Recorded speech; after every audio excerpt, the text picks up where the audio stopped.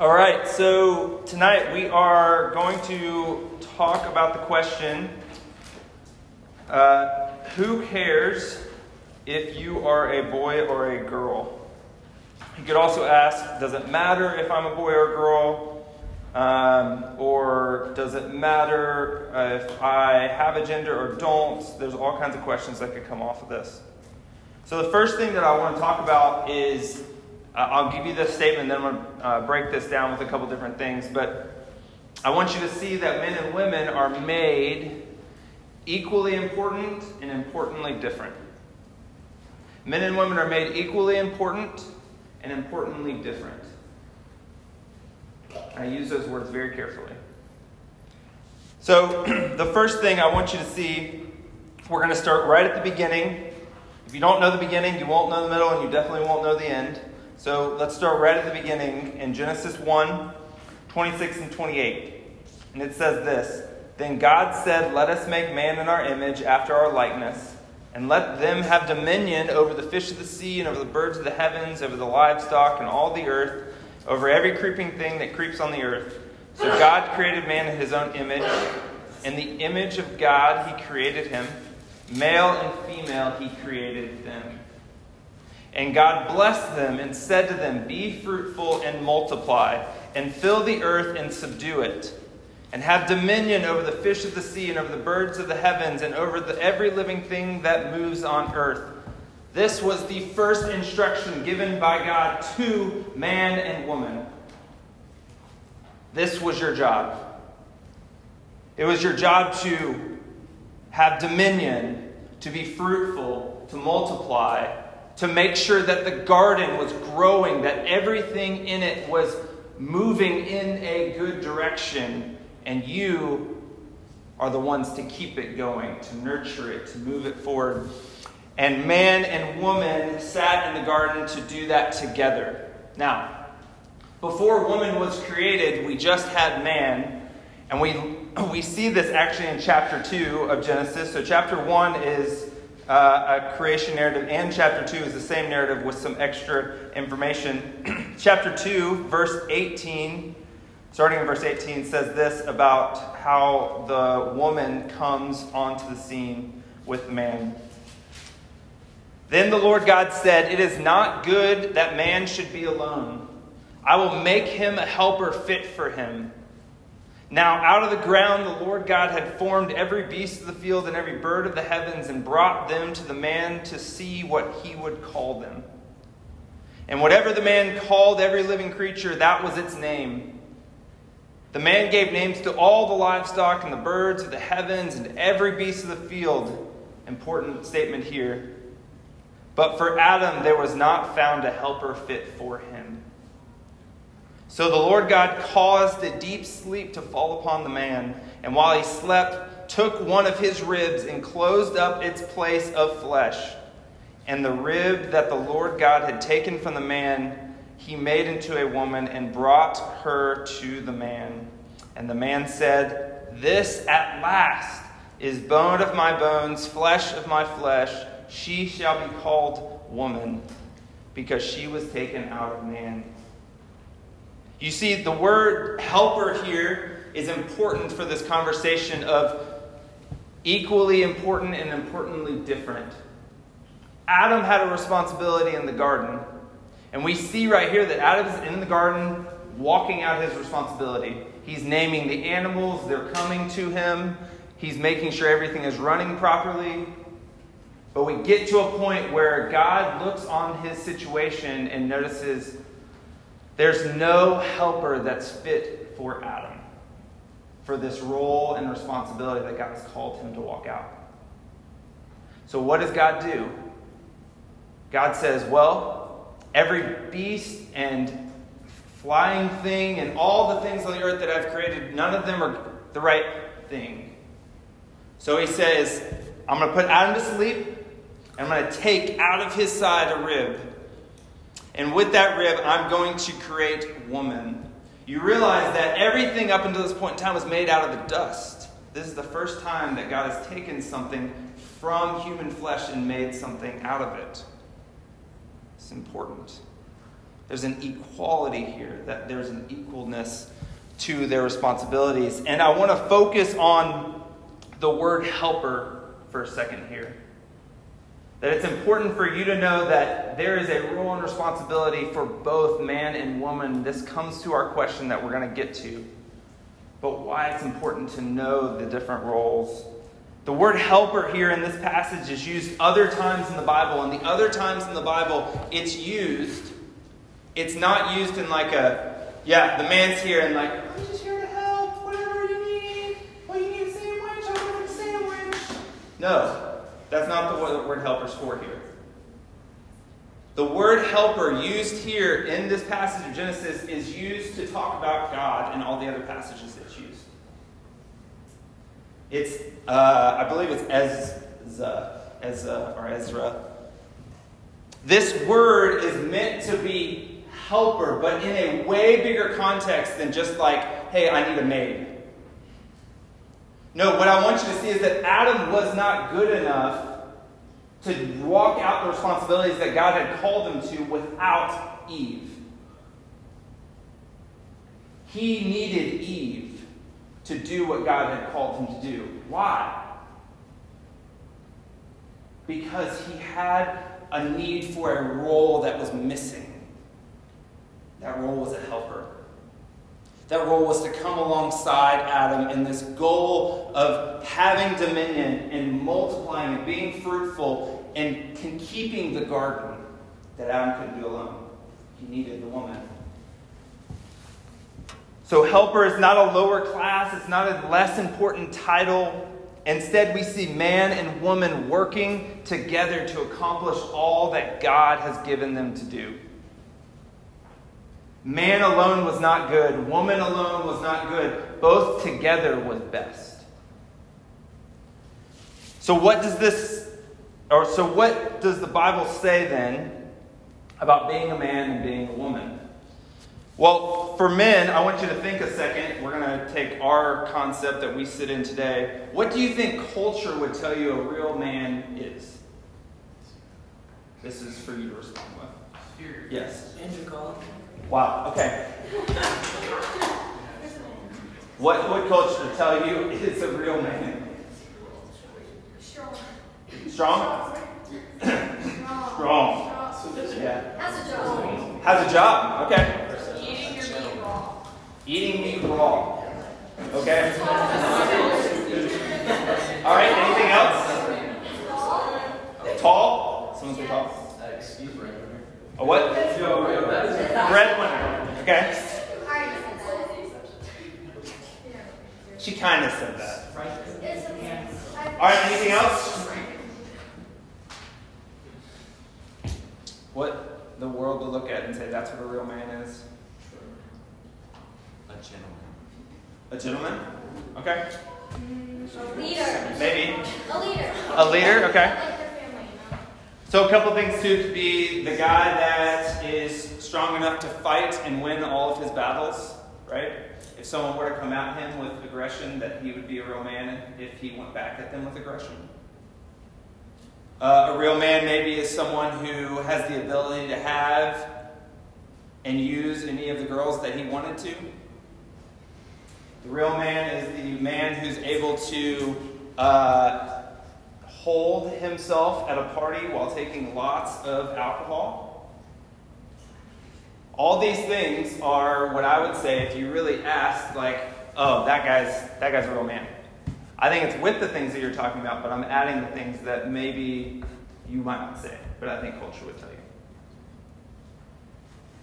So, with that in mind, what do you think Jesus' example of what being a man was? Jesus showed us, one, that when met with aggression, we don't meet it with aggression. He washed feet. He was a servant. He fought his battles how? He fought his battles on the cross. Sacrificing. When there was a moment to stand up for someone who was weak, he did. He moved towards the vulnerable and the needy, used his power and position to help and heal them. These are qualities and examples of what the Bible says about being a man. So the same question is, what do you believe are the aspects of a real woman? What do you think? What are the aspects of a real woman? Okay, cooking, cleaning, keeping a house. Yeah? What else? Mom. Dramatic. Okay. Anything else? Yeah?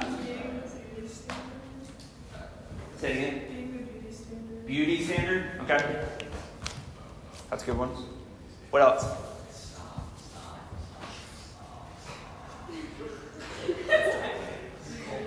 I'm brainstorming. Don't worry. Okay, good. I think of things like have to have everything in their life together. Whether it is or not, they need to portray that it is. I think Sarah's point was great. Everything outward appearance needs to look flawless. The appearance I put off in photos, posts, whatever it is, needs to be flawless. Needs to meet a standard. Right? Children, someone talked about keeping a home. Some people would look at like, you're not a real woman unless you have children. Right? Scripture teaches us, as we already talked about in Genesis 2, aspects of being a real woman as the helper, the helpmate of the man, not in the maid sense, but in the sense of, I want to partner together with you to walk out growing everything around us in righteousness. Growing everything around us to goodness. We also see in Genesis 3:20, as we talked about, or actually we didn't talk about this passage, but 3:20 says, man called his wife Eve because she was the mother of all living. That part of what the Bible talks about for women is that they are mothers. They raise children and have children. And then 1 Peter 3:3-4 talks about, do not let your adorning be external, the braiding of hair and the putting on of gold jewelry, or the clothing you wear. But let your adorning be the hidden person of the heart, with the imperishable beauty of a gentle and quiet spirit, which in God's sight is very precious. So real quick, there's a lot here, but I just want to say gentle and quiet spirit. Does that mean pushover? Does that mean passive? No. Gentle here, you could actually translate as, I think of an animal like a horse that is beautiful, but if out of control, is not a good situation. But it's strength under control. To be strong and under control. And then a quiet spirit. This quiet spirit isn't just speaking less, like you're not allowed to talk. No, this is a quiet spirit that is peace and trust is in who God is. That circumstances may come, storms may come, but this woman is centered in who God is and who she knows him to be. And then obviously we're not going to go through this section, but Proverbs 31 outlines other things about being a woman. So equally important, but importantly different. And I want to set that as a foundation.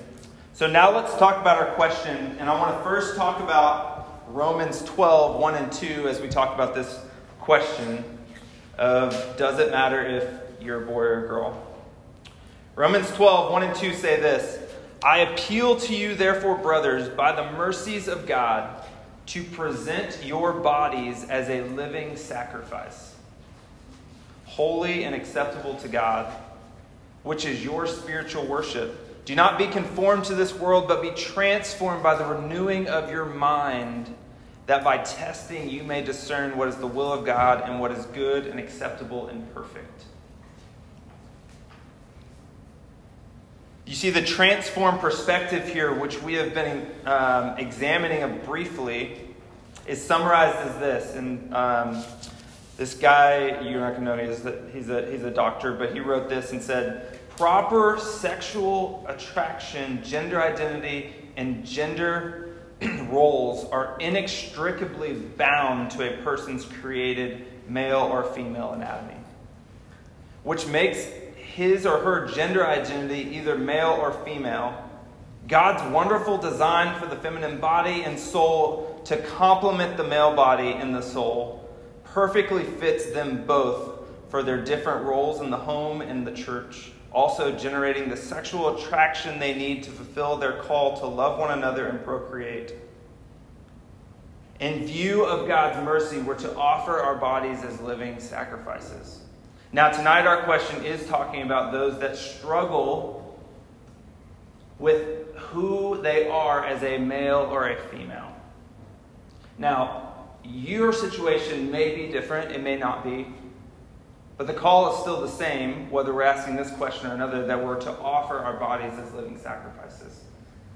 When you offer something as a sacrifice, that means I'm giving up what I have to someone else. And as Paul calls us in Romans here, he tells us, he urges us that he doesn't just say, hey, offer your bodies now.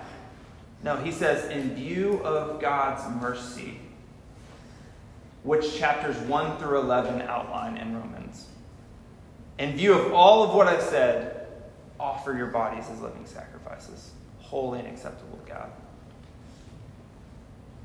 Every single one of us has to offer our bodies as a living sacrifice, holy and pleasing to God. What does this mean? It means that we no longer own our own bodies, as I just said, but we have given them to God for him to tell us how we are to see and use them for his glory. Because he is God and he has shown so much mercy and grace to us in the work of Jesus. You may currently sit here in this room thinking, my body is my own. If you're a follower of Jesus, that's not what Scripture says. Your body is in fact not your own anymore. Our body is the Lord's, and we are to see and use it for his glory because he is God and he has shown his mercy to us in grace. Okay, so we need to see how the interaction of this sacrifice and gender identity work together. So let's talk about a couple of the messages of gender identity that are happening in our culture today. At a base level, this is another Dr. Yarhouse, Mark Yarhouse, says this. At base, in increasing measures societally, boys want to be girls and girls want to be boys. Boys and girls adopt the traits, appearances, and traditional behaviors of the opposite sex. They do all the same things, address one another in the same colloquial language, and observe precious few customs and manners that distinguish one sex from the other. Society encourages this shift and punishes those who push back against it. Our children, you, are shockingly the ones who have to bear the brunt of that pushback. In today's culture, the term gender identity is used to describe how one's subjectively, not objectively, subjectively experiences or thinks of him or herself as a male or female or somewhere in between. One's sexual identity is not permanently determined at birth by being born a boy or a girl, but it's something to be discussed later as they grow. These are the messages of culture. To discuss being transgendered is to discuss one's gender identity, which means I could in sex be a boy, but my gender identity as I experience it is as a girl or something in between. Sometimes this happens, this domino starts to roll because they may not feel like they fit into the stereotypes of male or female. So a lot of the things we talked about earlier about what culture says are real men and what real men are supposed to look like, or what real women are supposed to look like, what their emotions and personality is supposed to be like. Well, what if I'm not like that? I must be wrong. I must be other. And this is what can start to happen. Remember, we are talking about what culture says are real men and real women, those are many of the stereotypes that individuals look at. What I feel inside is not the same as the other girls and boys in my school or friend group. There becomes a confusion and a loneliness associated with not fitting into your gender and its stereotypes. There is a deep, deep level of loneliness here. People who struggle, who don't even know how to talk about it. There becomes confusion and loneliness associated with not fitting into your gender and its stereotypes. This loneliness and not belonging brings massive amounts of depression and anxiety to any individual struggling with their birth gender. So you or someone you know may struggle here, and you know exactly what I'm talking about. The mass amounts of weight that has been put on your shoulder to try to figure out why I don't belong where I'm supposed to belong. And the world around you has said, go try here, why not try this? Change this, see if you fit here. And what we're going to talk about by the end of tonight is that you fit perfectly as God has created you to be. The solution here is not to abandon the truth of Scripture for the open pastures of cultural ideas, but rather to embrace Scripture and apply it correctly. God designed all females to be female and all males to be males for a purpose. But He did not carbon copy every single one of us to look, act, and feel the same way. Let me say that again. He did not carbon copy all of us to act, feel, and think the same way. Why is this important? God is so creative that there is no best copy of man or woman, but rather many different people with different personalities, abilities, interests, and backgrounds.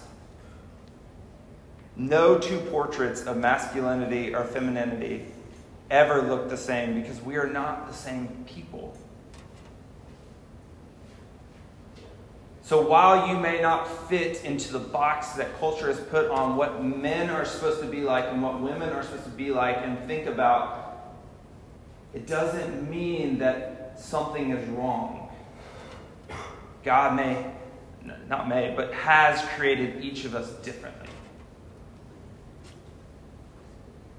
Not fitting into stereotypes is actually more a representation of all of humanity.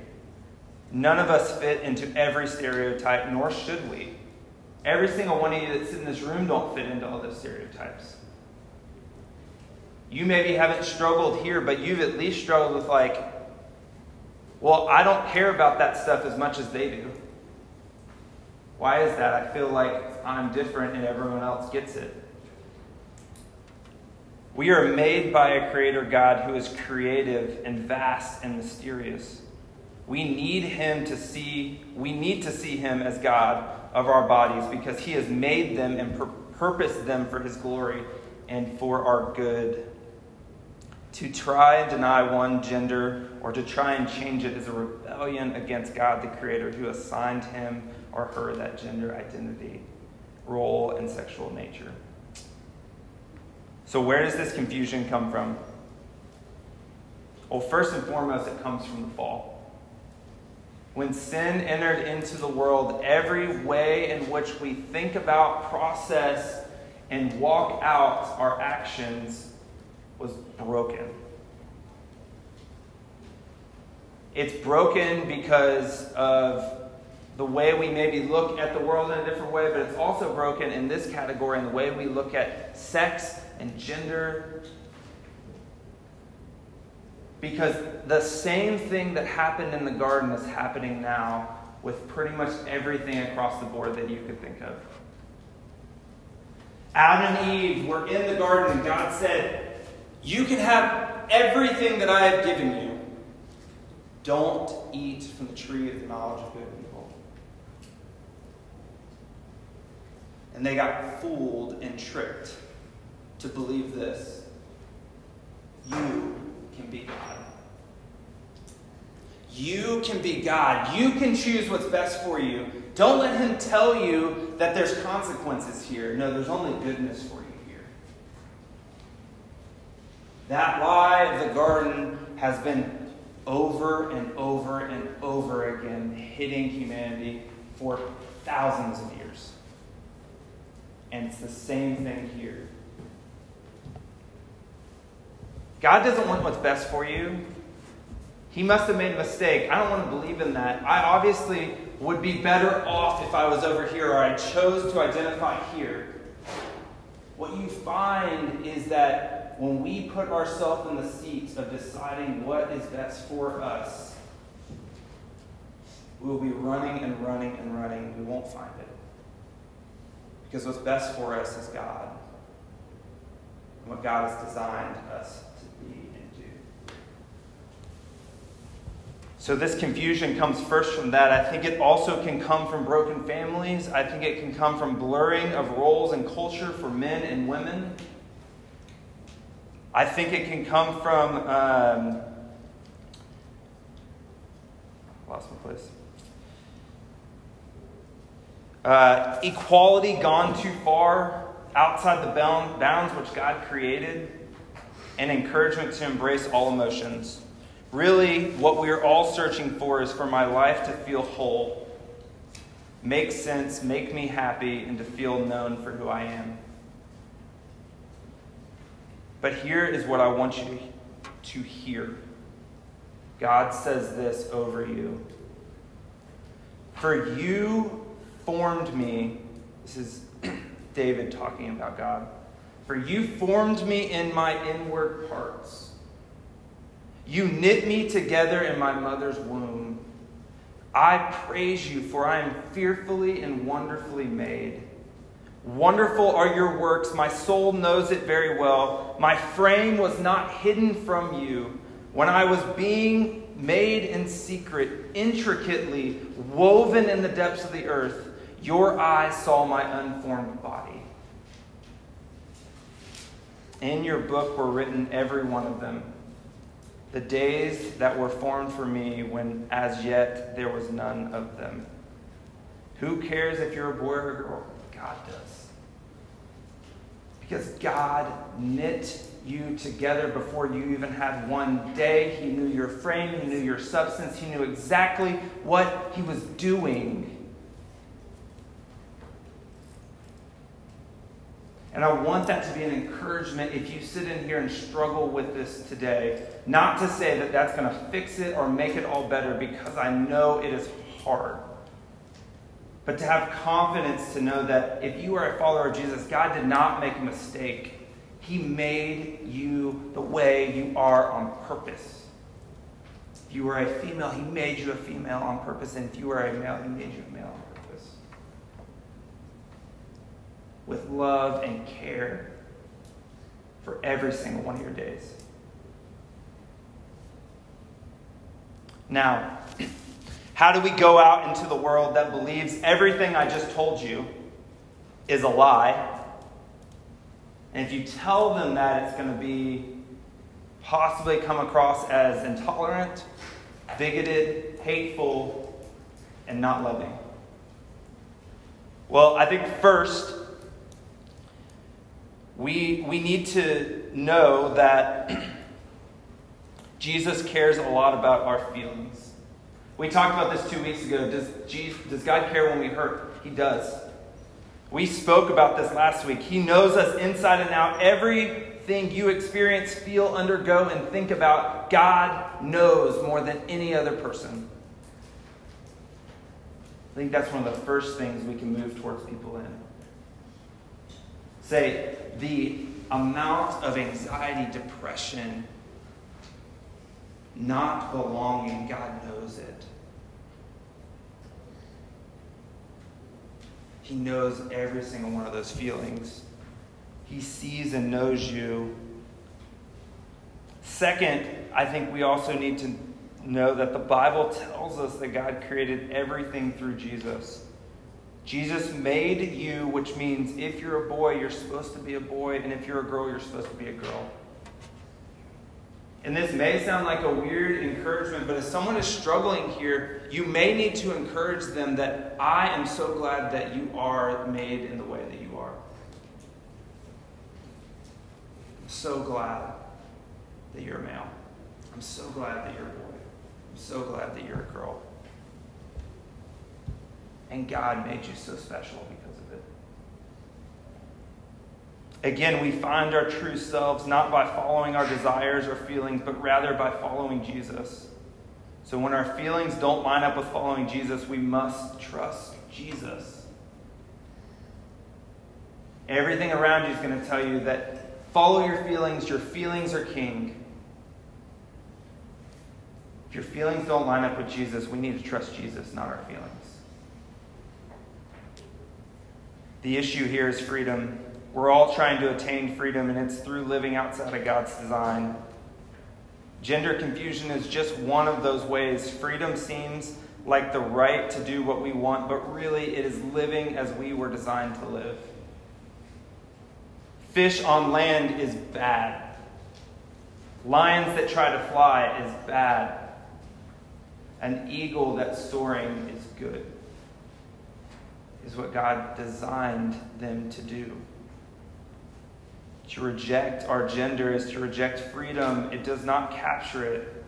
True freedom for a man or woman comes in being all that God designed man and woman to be. This is all a part of the fall and the fracture of humanity. So when we engage with people about this topic, what you are trying to do is give them freedom to live as God has designed them to live. How do we do this? We do it like we've talked about over and over again in the series. We do it with compassion. We do it with love. We do it with care. We do it with humbleness and with a bold and courageous spirit to share the freeing truth about who God is and therefore who we are. But I want to say those words again. We do it with compassion. Compassion that moves towards people. That literally the inside of you breaks for where that person is and what they're struggling with, and that they don't know God. Or if they do, they can't put the dots together to figure out that God has made them who He has made them to be. And your heart breaks for that in the same way that hopefully your friend's heart breaks for your own sin. And the heart of Jesus breaks for your sin as well. And I said a humbleness not to come to people and say, I have the right answer. Can you just ask me if what you're doing is right? No, it's not, and I'm going to tell you why. It's not the right attitude. There's a humbleness here. It's not trying to prove that you have the right answer, and I'm going to tell you that you're wrong and I'm right. We come humbly as people who have been shown only by grace the truth,